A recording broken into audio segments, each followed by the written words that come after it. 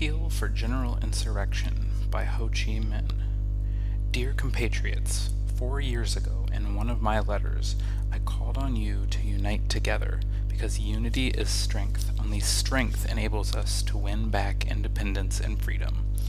At present, the Japanese army is crushed. The National Salvation Movement has spread to the whole country.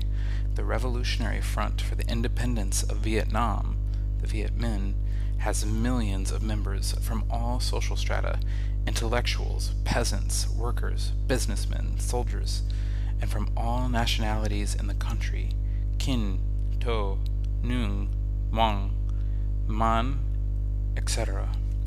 In the front, our compatriots march side by side without discrimination as to age, sex, religion, or fortune. Recently, the Viet Minh National Front convened the Vietnam's People's Congress and appointed the National Liberation Committee to lead the entire people in the resolute struggle until national independence is won.